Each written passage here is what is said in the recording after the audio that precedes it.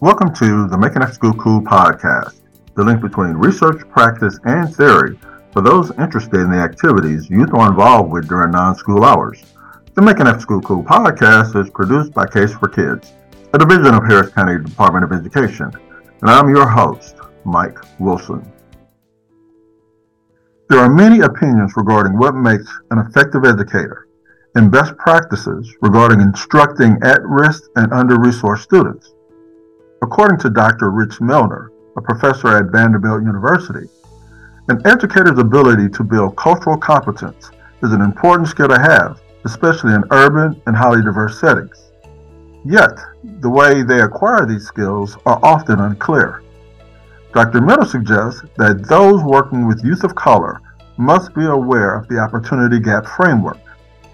Using this framework could address some of the problematic mindsets that teachers commonly hold and provide them with a paradigm shift to develop instructional strategies that are responsive to students' varying needs and the differences that students bring into the classroom. To discuss his work in this area is my guest, Dr. Rich Milner. Dr. Rich Milner is Cornelius Vanderbilt Chair of Education in the Department of Teaching and Learning at Peabody College of Education and Human Development. He has secondary appointments in Peabody's Department of Leadership, Policy, and Organizations and the Department of Sociology in Vanderbilt's College of Arts and Science. Dr. Milner is president of the American Educational Research Association. He is also an elected member of the National Academy of Education and has spent hundreds of hours observing teachers' practices and interviewing educators and students in urban schools about micro-level policies that shape students' opportunities to learn. So it's my pleasure to have Dr. Rich Milner as my guest today on the Making After School Cool podcast. Dr. Milner, how are you doing today? I'm doing great. Thank you so much for having me, Mike. Really excited and appreciate the fact that you were able to squeeze in some time with me to discuss this very interesting and relevant topic. Oh, well, I'm honored to do it. We have to work together to support, young people in this work. Well, my first question is, you've worked to bring together leading scholars of urban education. How would you describe urban education? What do we know regarding the subject, and what other information do we need to know regarding this topic? Well, so much brilliance and excellence actually emerges in urban spaces. And I think what we found in the research literature is that too often, in fact, urban communities are viewed as less than or not as rich in resources and capital. We often view or conceptualize urban education from deficit perspectives. And what I've really tried to do in my work is to really disrupt this notion that urban spaces are not, those that are rich in capital or those that don't have, brilliance among, those in those spaces. And so I think that any of us in this work committed to supporting teachers, supporting families and communities, and especially supporting young people have to, start the work of thinking about urban education and urban context as those that have many, many strengths from which we should build and learn. Now, what are your recommendations concerning how educators should support students of color, especially those who live below the poverty line and those whose first language is not English? Well, I would say that we have to understand that, again, our students come into educational spaces with so many resources, so many assets from which we should be able to draw and understand. And so if our view of young people is that they are somehow deficient or they somehow don't have what they need, but we can't assume that these students then should have the exact same expectations as students who have a tutor at home or have a nanny working with them or have unlimited resources, right? I think we have to really be mindful of the variation in which young people are experiencing life outside of education. And then that means our curriculum practices, that means, the way we teach, that is through instruction or pedagogy, the way we assess, how we build relationships, all have to be done from an equitable framework where we're not focusing only, or we're not framing our work in a way where we do the exact same across different contexts, but we in fact take into consideration the multi-layered aspects of their lives in the work we do. That's a great segue to my next question. As I was doing some background research on some of the work that you've done, I actually learned a few new terms. One of them was you discussed the opportunity gap framework. And this could be a tool to describe the ways in which Black students continue to experience individual, structural, and systematic inequalities in the classroom and in schools across the United States compared to other students. Can you give us a definition in your own words of the opportunity gap and how it is present in environments in which kids of color are being taught different types of things? Yeah, I think that's a really important question, Mike. What I found is that, and I'm really drawing here from the brilliance and the excellent work of Gloria Ladson-Billings. And what Ladson-Billings, who is a leader in this work and someone whom I have admired and who has supported me and, really amplified and pushed forward the work, related to, supporting young people often minoritized and marginalized, is that our language really, really matters. It's not inconsequential. In fact, language is central and germane to how we formulate, make sense of, build, and design policies and practices, right? And so what Ladson-Billings has charged us in education to do is to reframe how we talk about what's happening in education and to push us away from engaging this idea of achievement gap. And what Ladson-Billings says is that what we should be doing is instead centralizing what she calls an education debt. And there are a few dimensions that she goes through that sort of frame what education debt means. In other words, she makes it clear that educational systems actually owe communities of color, they owe communities that are minoritized so much, and so for me, I have sort of framed this idea of opportunity gap as a tool, as an analytic tool to kind of make sense of what I have come to understand in my 23 years of doing research, right? What I've found is that students succeed when mechanisms are in place for them to succeed. And so this idea that rather than focusing and placing all the onus on young people, we in education have to take, that is teachers, school leaders, school counselors, we all have to take some responsibility in making sure and ensuring that young people have a fighting chance of succeeding.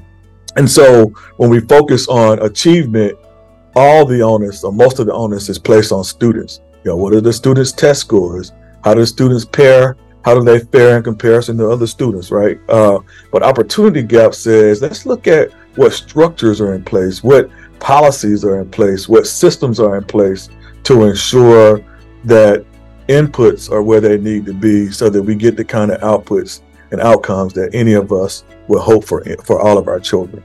Now, you've done some collaboration with other scholars such as Dr. Connor, Dr. Adam Alvarez, and Ira Murray to develop the Teachers Race Talk Survey, which is one of the first survey instruments focused on how teachers reportedly describe their perspective of race and discourse. Can you summarize the outcomes of this valuable research? When Lori, Delele O'Connor, Ira Murray, Jawanza Rand, and Adam Alvarez and other team members and I developed this Race Talk survey, we were really interested in trying to capture the efficacy, the self-efficacy, the confidence, and the beliefs, which have to do with cognition, and the feelings, which has to do with the affect of teachers in discussing and engaging what could be considered tough and controversial issues in the classroom, such as race, right? Especially in this moment where teachers are under enormous pressure to engage or to not engage what we know to be important issues, teaching history and teaching the truth. And so we really wanted to capture the level of support or not teachers felt in using their professional judgment to engage young people in the classroom. And so the tool, really, the Teachers Race Talk tool survey, really is one that is open to anyone who is interested in what teachers say about both their competence, that is what they know about engaging race, their support, that is how they feel the administration, families, parents, and so forth support them in engaging and trust them in engaging conversations like race and racism, so that we could really use the data and the research to report back about how teachers are doing in this area. We found that, some doctoral students have used the Race Talk survey in their work. Others have adopted the survey, in their work to kind of capture what's going on as well. But in order for us to know more, we have to have tools to be able to capture what's necessary to build knowledge. And that's what we attempted to do, my colleagues and I, in this Race Talk survey.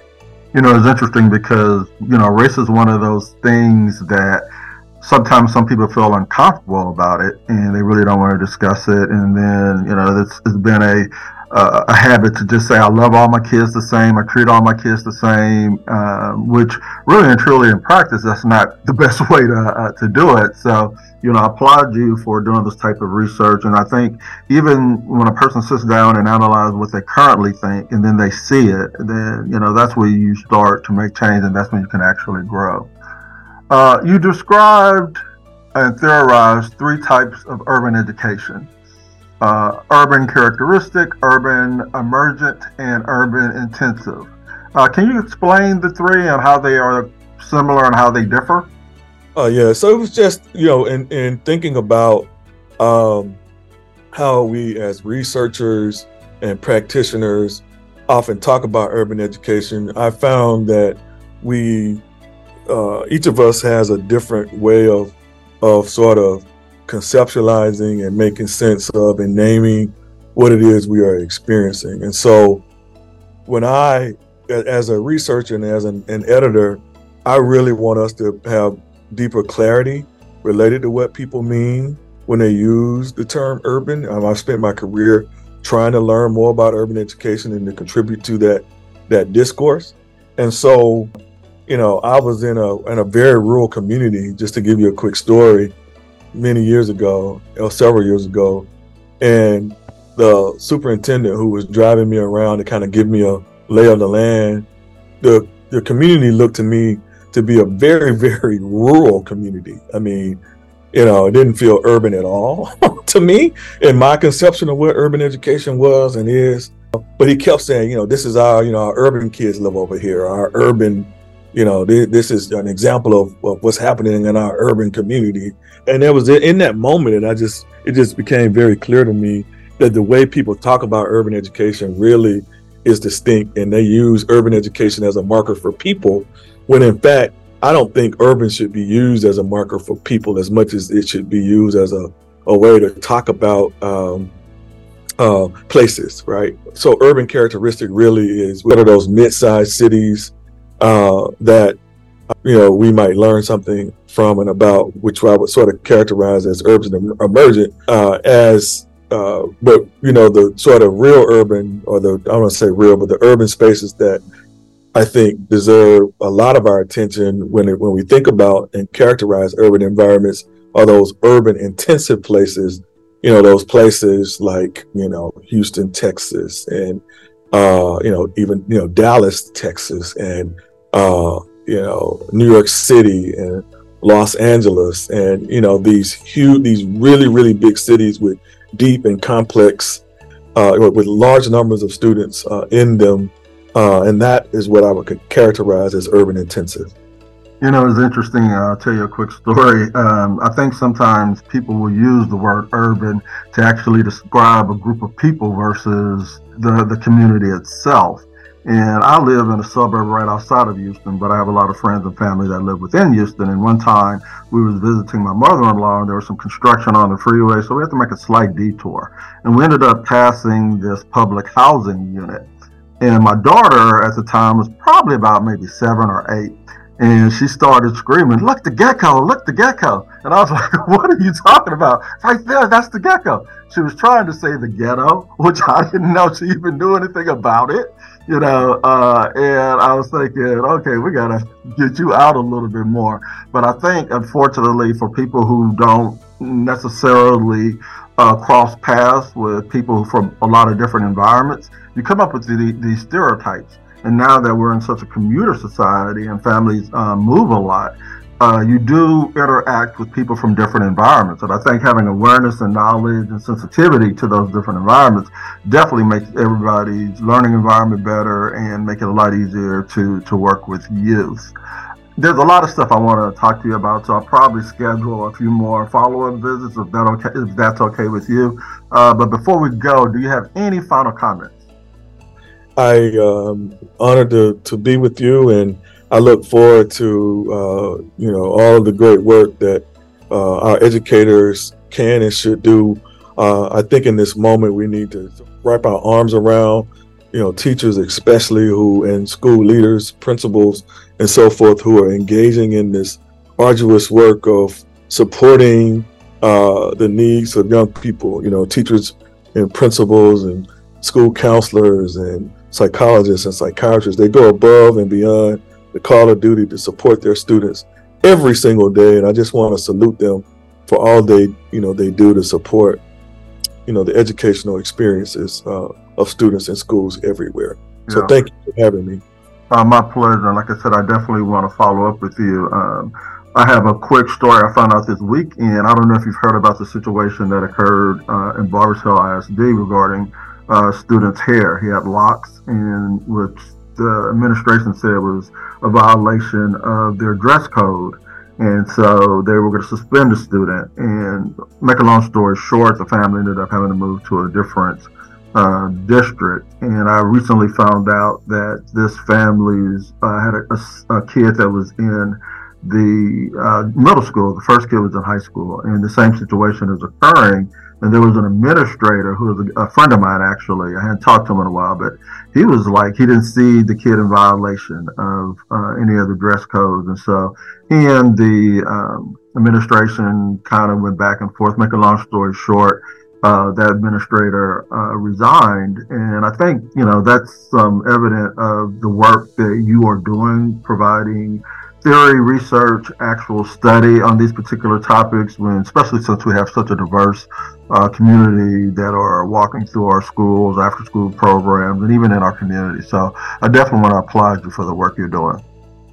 Oh, well, I appreciate that. And I would strongly encourage people who are grappling with, hair and the politics of hair to take a look at the Crown Act. Right. Young people should not be discriminated against, based on their hair and what they choose, how they choose to wear their hair as well. So. Well, again, I want to thank you for being my guest today. I definitely want to follow up because this is definitely some topic, and the fact that you're doing research on this subject definitely strengthens adults that are working with young people. So, again, applaud you for your work, and I appreciate you being my guest today. Thank you so much. I look forward to hearing, and please make sure you send me a link, because I really want to be able to share it and hear how this all comes together. Thank you again. Thank you, Dr. Milner, for being my guest today and for conducting the valuable research that should assist educators, OST professionals, and adults better understand the needs of youth living in urban settings. I also want to thank you, the listeners, for joining me today and invite you to join me for future episodes as we continue to explore issues relevant to the out-of-school time field.